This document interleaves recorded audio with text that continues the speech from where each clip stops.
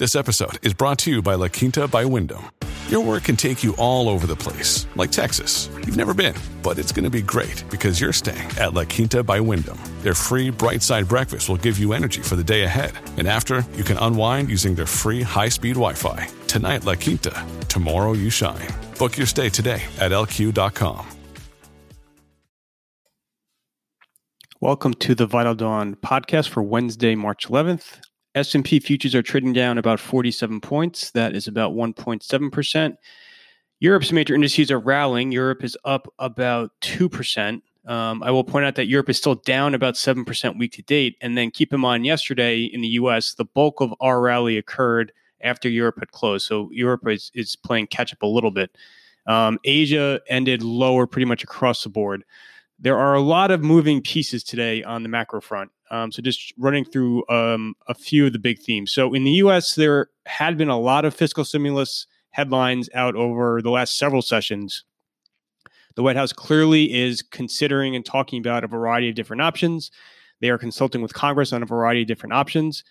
As of right now, they are all very, very minor, very targeted options. You're not going to see a massive fiscal stimulus package in the U.S. The biggest piece of the White House plan, the payroll tax cut, fell flat in Congress on both sides of the aisle. There is not much support from the Democrats or the Republicans to pull that lever at this point in time. So there should not be any anticipation of kind of massive fiscal stimulus in the U.S. And I think if you look globally as well, and I kind of detailed in the Vital Dawn all the various fiscal measures that have been announced by various governments around the world, the numbers really don't add up to much. They're very minor for the time being. And I think part of that is, it takes, I think, a larger economic downturn to really muster the political will to enact large fiscal stimulus. And I think that's kind of one of the problems why you haven't really seen on the fiscal front, a real substantive response. So there should not be, bottom line, there should not be hope for a large kind of fiscal response in the U.S. at this point in time. If we were to get one, it probably means that data and the markets have dramatically deteriorated. So it's probably not something investors should be rooting for. On the monetary front, you are seeing central banks act. Obviously, central banks have more flexibility. There's not a political process that they have to go through in response to market developments. So you saw the BOE came out today, the Bank of England, with an emergency 50 basis point cut. This was not a scheduled meeting. The next meeting for them is not until the end of March. This follows an emergency cut from the Fed back on March 3rd. So clearly, central banks are easing policy. I will say that the response in markets, Europe is trading higher today, but in general, you're not seeing markets really celebrate these rate cuts by central banks. And I think, this is something I've been writing about for a while. You already have policy that's extremely accommodative, and you have, extreme periods of accommodation that go on for prolonged periods of time. They begin to become counterproductive. They start to act against certain areas of the economy, specifically banks that are crucial for, the functioning of any economy and market.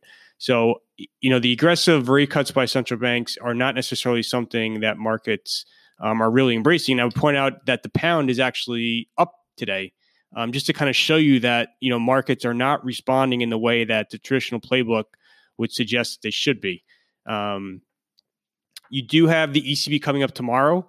I wrote a preview about that. And again, it's kind of the same story where a lot of central banks, their toolkits are pretty much exhausted. The ECB in particular, the ECB's deposit rate is already deeply into negative territory. If they were to cut it further, again, I think it's a neutral at best and very likely a negative in that, it's very hard for markets to rally and stabilize when banks are being disadvantaged the way they are with global monetary policy. And that's especially the case in Europe. Balance sheet actions by central banks are something that stocks would respond to more. It's unclear if the ECB is actually going to pull that lever tomorrow. I'm certain Lagarde will talk about it at least and probably make suggestive remarks. It's just unclear at this point in time if they're ready to ramp up the QE pace.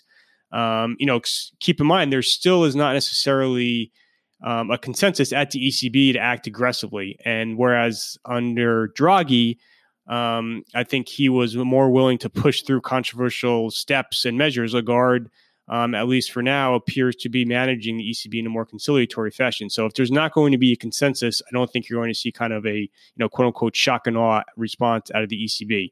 The Fed next week is more interesting on the monetary policy front, where again I go back to that Rosengren speech last week where he talked about, and again it was very much an academic speech about the mechanics of QE and how in the present setting, if QE were to be revived, that the pool of eligible assets for purchase would probably have to expand beyond treasuries and MBS to include other types of assets, and then implicit in that comment is corporate debt.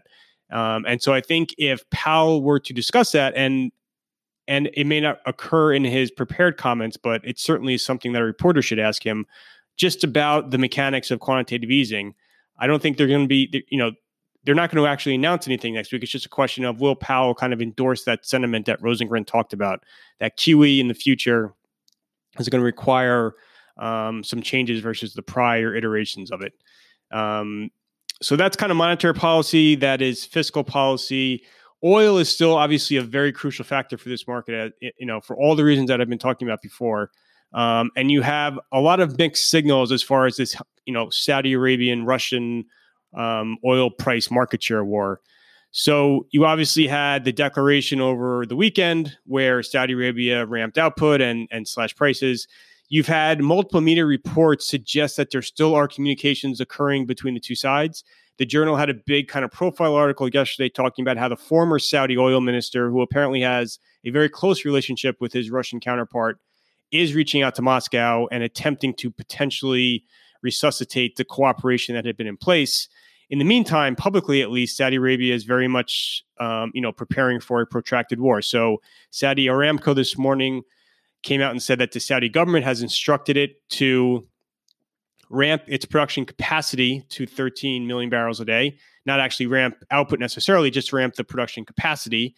The capacity at the moment is 12 million, so that's a 1 million barrel incremental bump. And then apparently the various Saudi state agencies have been told to slash their budgets 20%, clearly as the government prepares for lower revenue going forward. So publicly, at least, Saudi Arabia isn't backing down, but you do see behind the scenes, there are some indications that, the two sides are kind of talking about potentially coming back together. And I've written before, I really do not think that this is a policy that will persist going forward, for several months. It's enormously harmful to both Saudi Arabia and Russia. And I just think for a variety of reasons that there is going to be some type of a detente. So those are the big macro themes today: fiscal policy, monetary policy, and then oil. I think for the U.S. markets, the response seems relatively appropriate today, where we're giving back some of yesterday's enormous rally.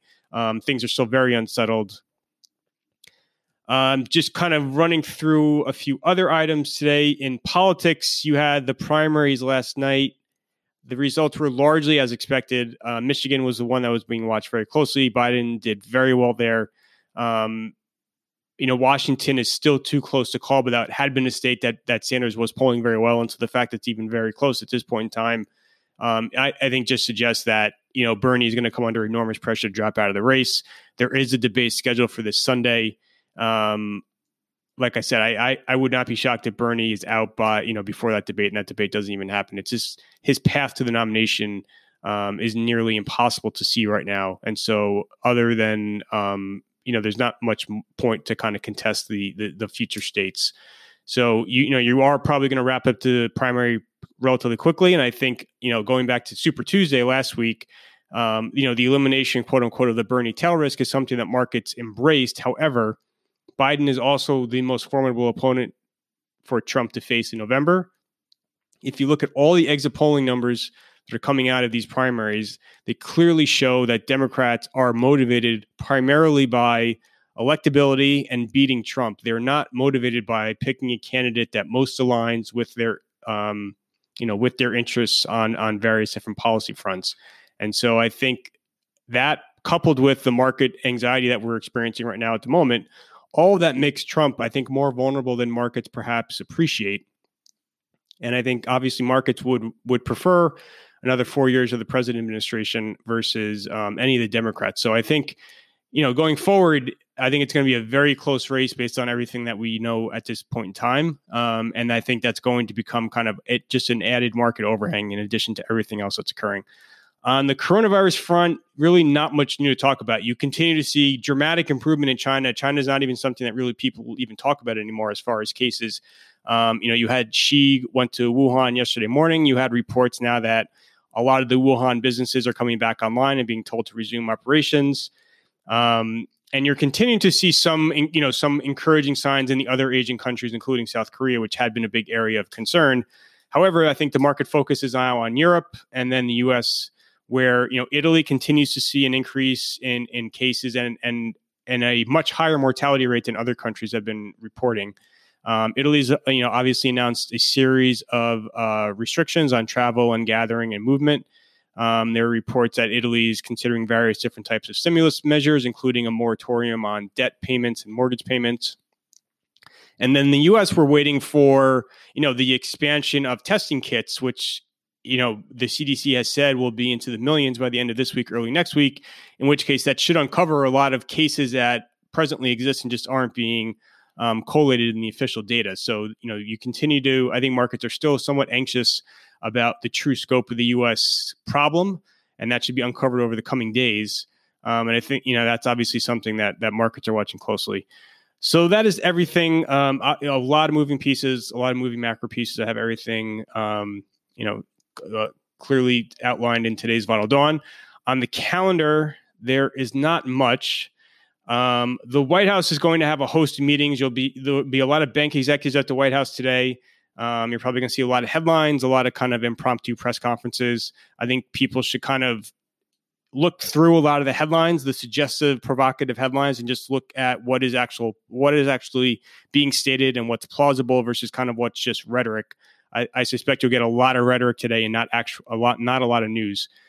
Trump is also meeting with his trade advisors today. Again, these aren't really public meetings, but you may see some press availability around them.